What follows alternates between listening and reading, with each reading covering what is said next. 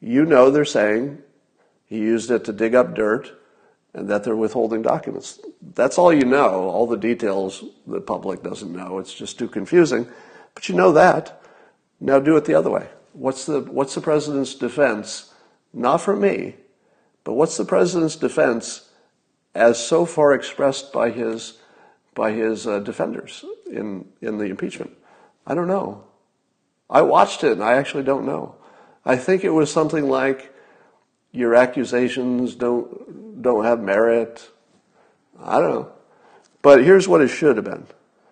It should have been, there's only one relevant question. Did the president have a legitimate interest in looking into Biden and Burisma? The Democrats say he did have a good reason.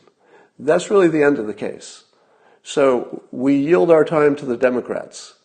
Our entire defense will be 5 minutes, that he had a good reason to look into it, and the Democrats have acknowledged that because they say, he believed that there was something there. That's what they say. We believe it too. So we're all on the same page. We all believe that the president thought there was something legitimate in terms of the national interest that should be looked at. That's it. I wouldn't say anything else.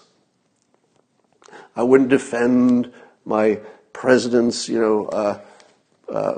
confidentiality with their advisors and all that stuff. It's all important. But if you're trying to convince the public, you need to keep it simple, and I don't think that's happened. So I expect them to focus in on that point. All right.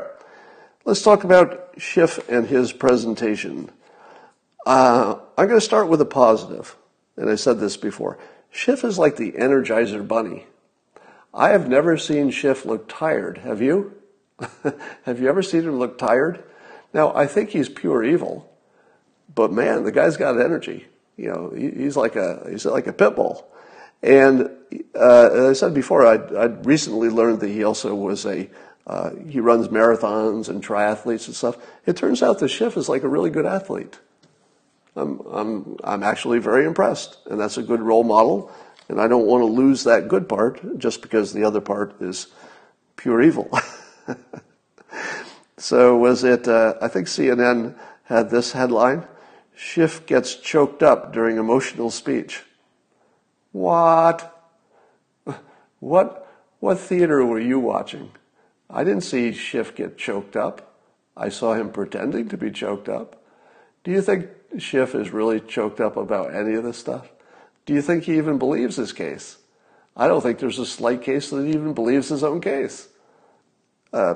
So it's hilarious that he fooled anybody into thinking he had genuine emotion in this.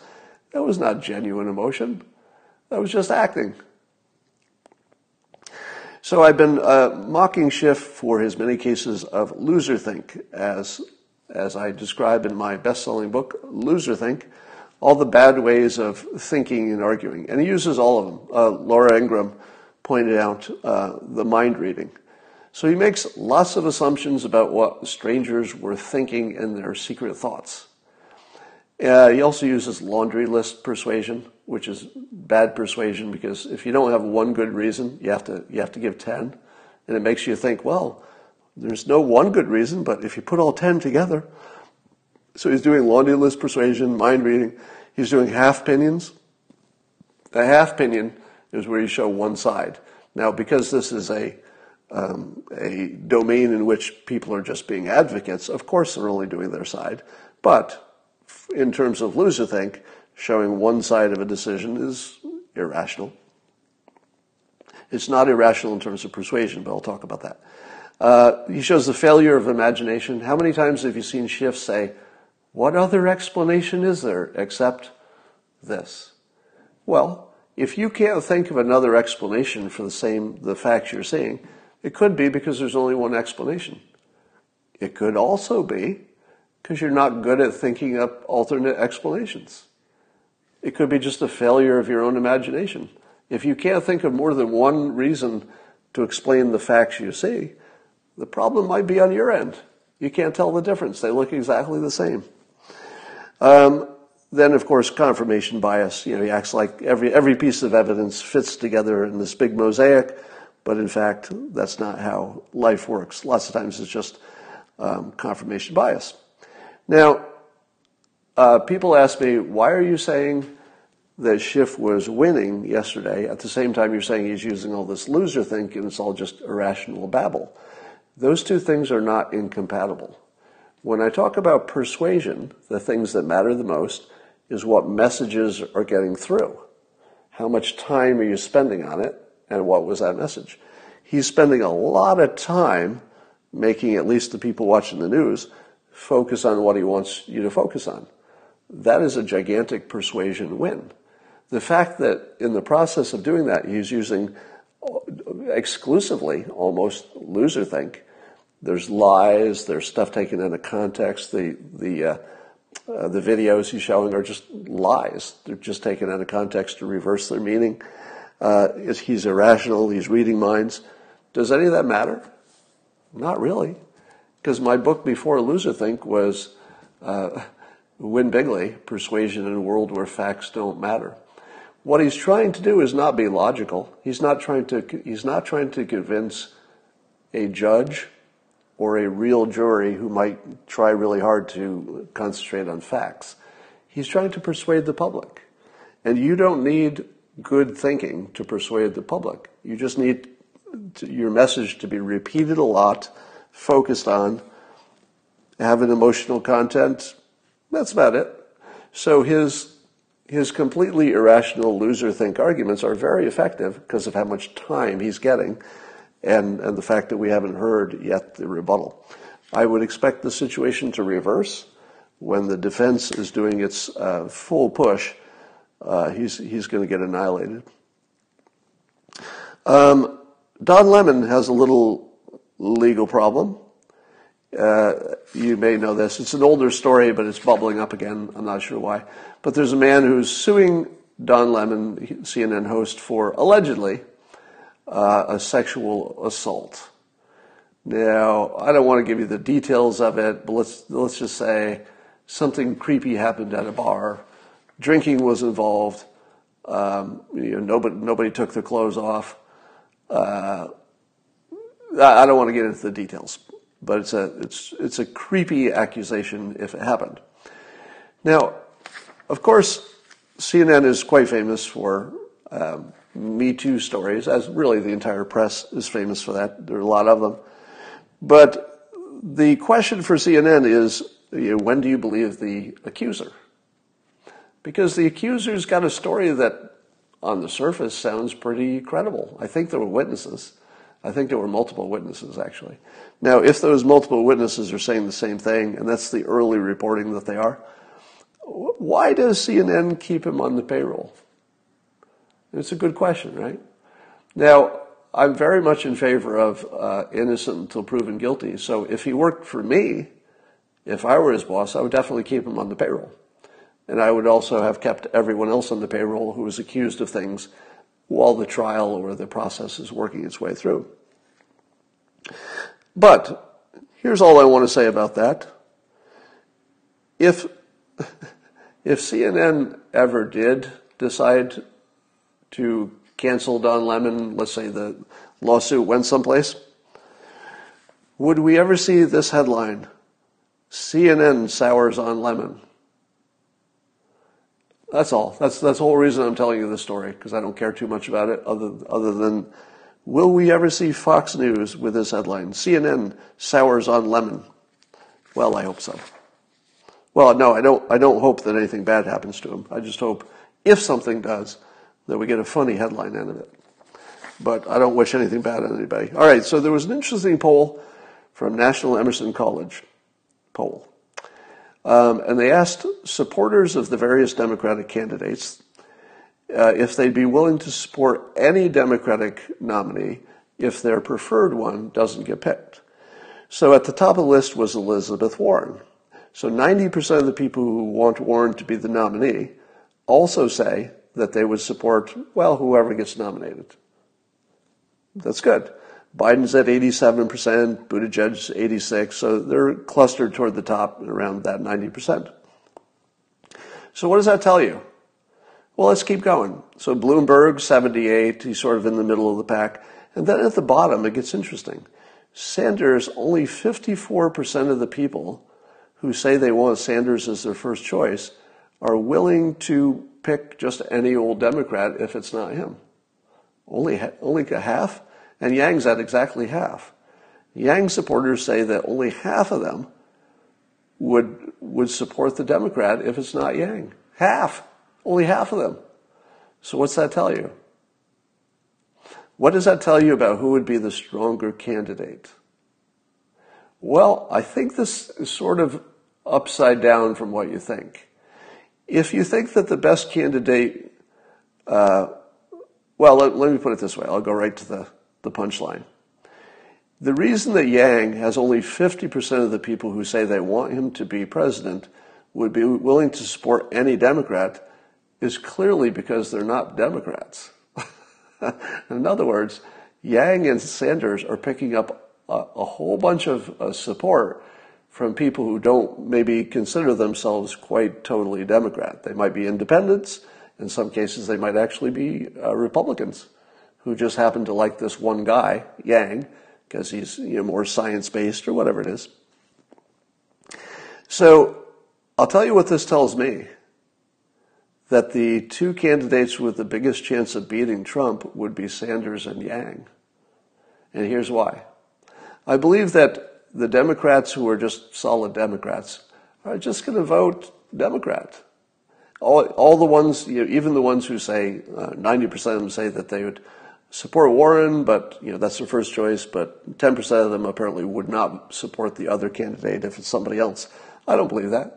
I believe that something like 100% of the people who support Warren, probably 100% of them, will still, no matter what, vote Democrat because the alternative is Trump, right? But what about those Sanders and Yang people where about half of the people said they wouldn't support the other Democrat? Well, if you did pick Sanders or Yang, doesn't that suggest you would pick up a lot of independents and Republicans that you couldn't get with any other candidate? Am I wrong? I feel like I need to be checked on the logic of that. But my logic is Sanders and Yang are clearly signaling that they can pick up people who are not Democrats. Because if they were solid Democrats, half of them would not abandon their candidate just because another Democrat got elected. I feel like this poll is telling us as clearly as possible. I might be wrong about this. I feel like I'm not quite confident in my opinion on this. I feel like it's saying Yang and Sanders are the ones that could beat Trump. All right. There's a study that says 1/3 of household food is wasted. This is important because I've been saying forever that the way to balance the budget is to figure out how to lower the cost of living a high-quality life. Now, do you know why 1/3 of the food in American households is wasted? Well, a variety of reasons, right? But one of the big reasons given is that you have to drive to get the food. In our system, you have to get in the car, you got to plan it, and you go and drive and get some food. And what does that cause you to do? Well, it causes you to buy more food than you need today because you don't want to drive every day. So you buy a bunch of food. Some of it goes bad before you eat the stuff that you like the most. So there's something about your food being far away from where you want to eat it that causes 1/3 of it to be wasted. There are other factors, so that probably doesn't explain the whole third. But that's the hypothesis for why it's so wasted. And it was I saw this in the context of how to design a proper future city where your food is close to you. So you can just walk outside. So let's say it's 4:30 in the afternoon and you want to eat dinner at 6. You just walk outside, 10 minutes away, there's a market, you grab a bag full of fresh food, and you go eat what you bought today. So if you designed the way people live to be more efficient, you could cut their food costs by 1/3. By 1/3. And they'd be not only just as happy, they would be happier because the food that they did eat would be fresher. So I think there's a gigantic opportunity to lower the national debt because if you can lower the cost of living in general, then all of the people who need a little extra help won't need as much help. And that's where most of our money's going. Here's an interesting little signal of things to come. I talked about this before, but I'm going to add a point to it. So I talked about how the president agreeing to be part of the trillion tree planting to combat climate change, and the fact that he recently said it wasn't a hoax, strongly suggests that the president is sort of migrating toward the center. The center being, that climate change is enough to worry about. We don't know everything about everything. Maybe we can't predict the future too accurately. Maybe the alarm is too high, but it's something to worry about. So you can see the president shifting toward the middle. Now, I said that before, but we also see Democrats starting to embrace nuclear power, especially the newer types they're safer. Generation 4 is coming down the pike if we can develop it quickly enough. Doesn't melt down because it's built so it can't. And it eats existing nuclear waste as its fuel in some cases. So you're watching two things happening. You saw two highly polarized camps. AOC saying it's the end of the world, we're all going to die. Trump originally saying, it's all a hoax. Completely opposites. But every time there's a new story that says the temperatures are the highest they've been or whatever, it gets a little more convincing that something's happening, whether it's man-made or partly man-made or not. But there is some general agreement that the temperatures look like they're going up. And it looks like Trump is sort of drifting toward the middle, which is absolutely the smartest thing he should do politically. Forget about the science. Politically, it's a no-brainer. Politically, drifting toward the middle is exactly what you want to do because that's such a big issue, and it's going to be a big issue for the election. So you're seeing both sides drifting toward the middle. I think it's because we're now recognizing a common enemy. It's the difference between the two sides thinking that the other is the enemy, which is where we've been, right? The Green New Deal people are saying you Republicans are the enemy because you're going to get us all killed. And the Republicans are saying you Green New Deal people are the enemy because you're going to ruin our economy and get us all killed. But it feels like this gradual move to the center is because both sides are finally realizing there's a common enemy. The temperature.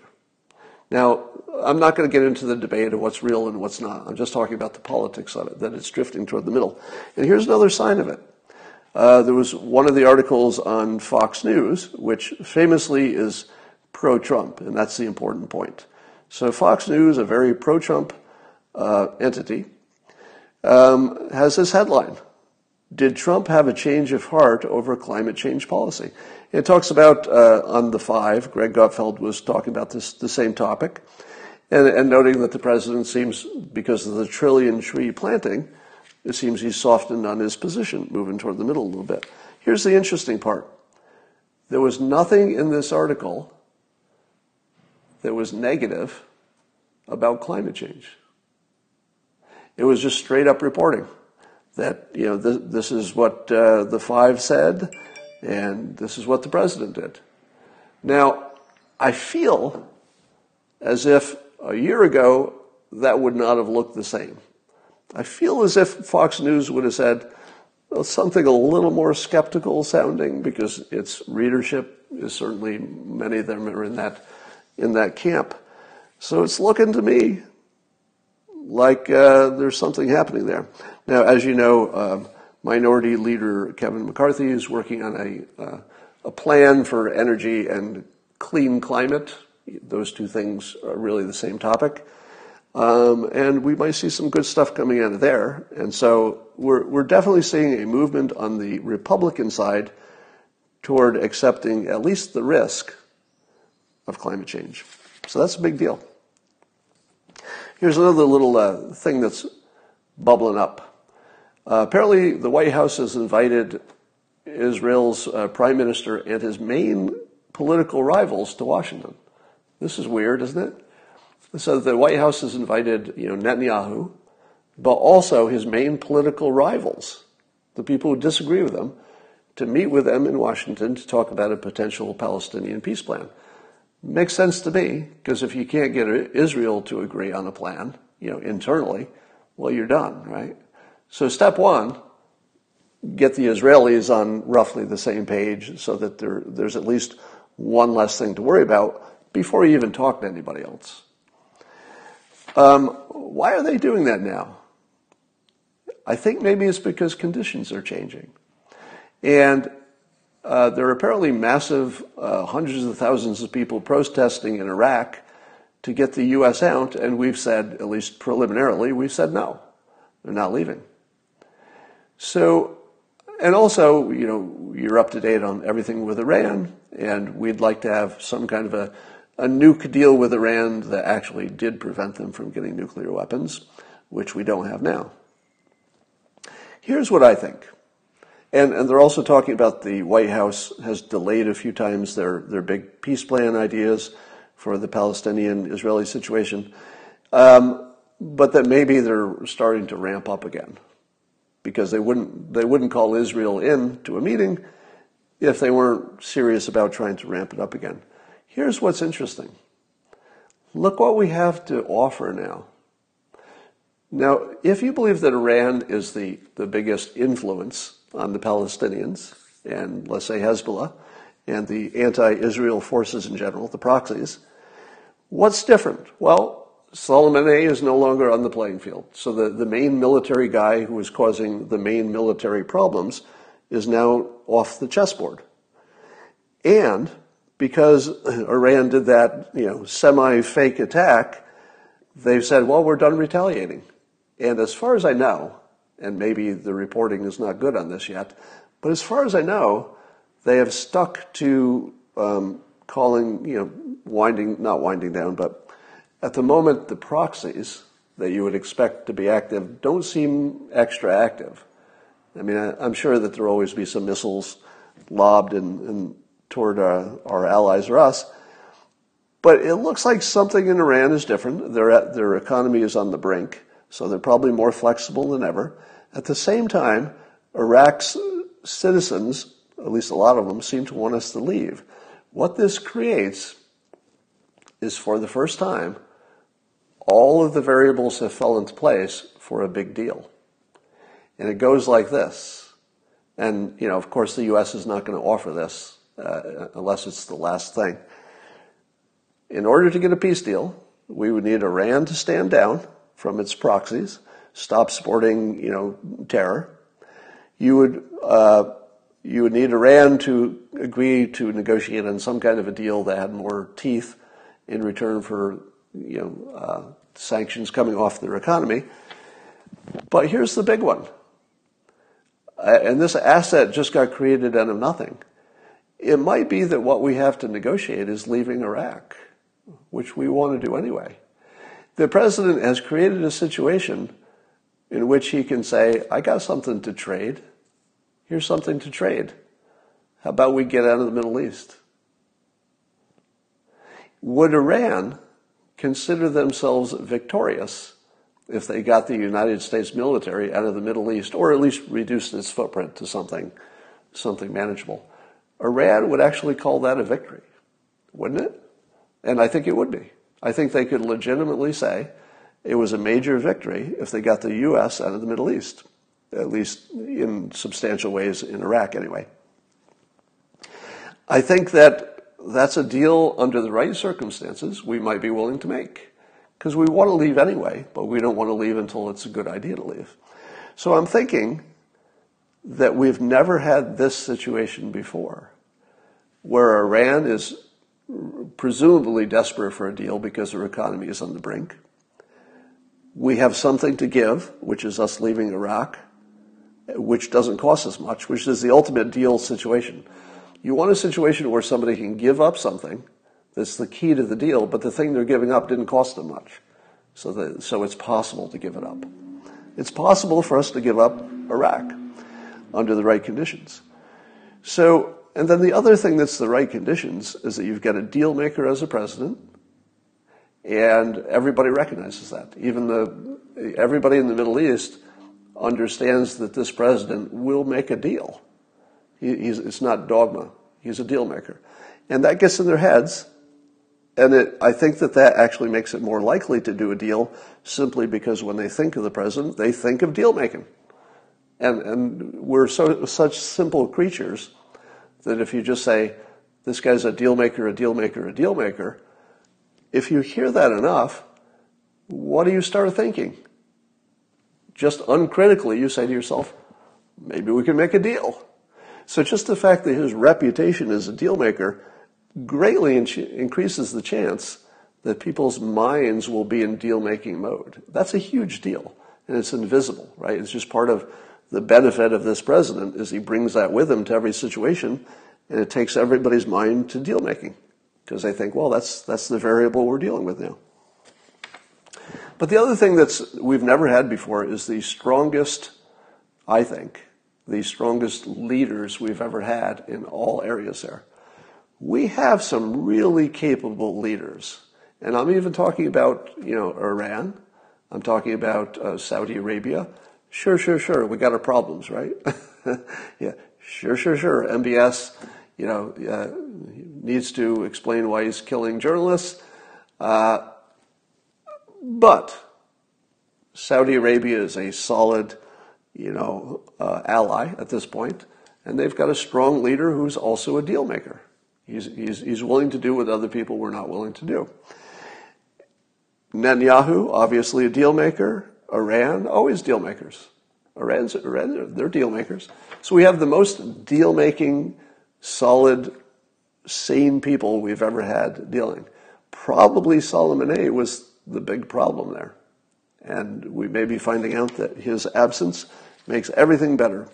So I think I hit all of my main points here. I think I did.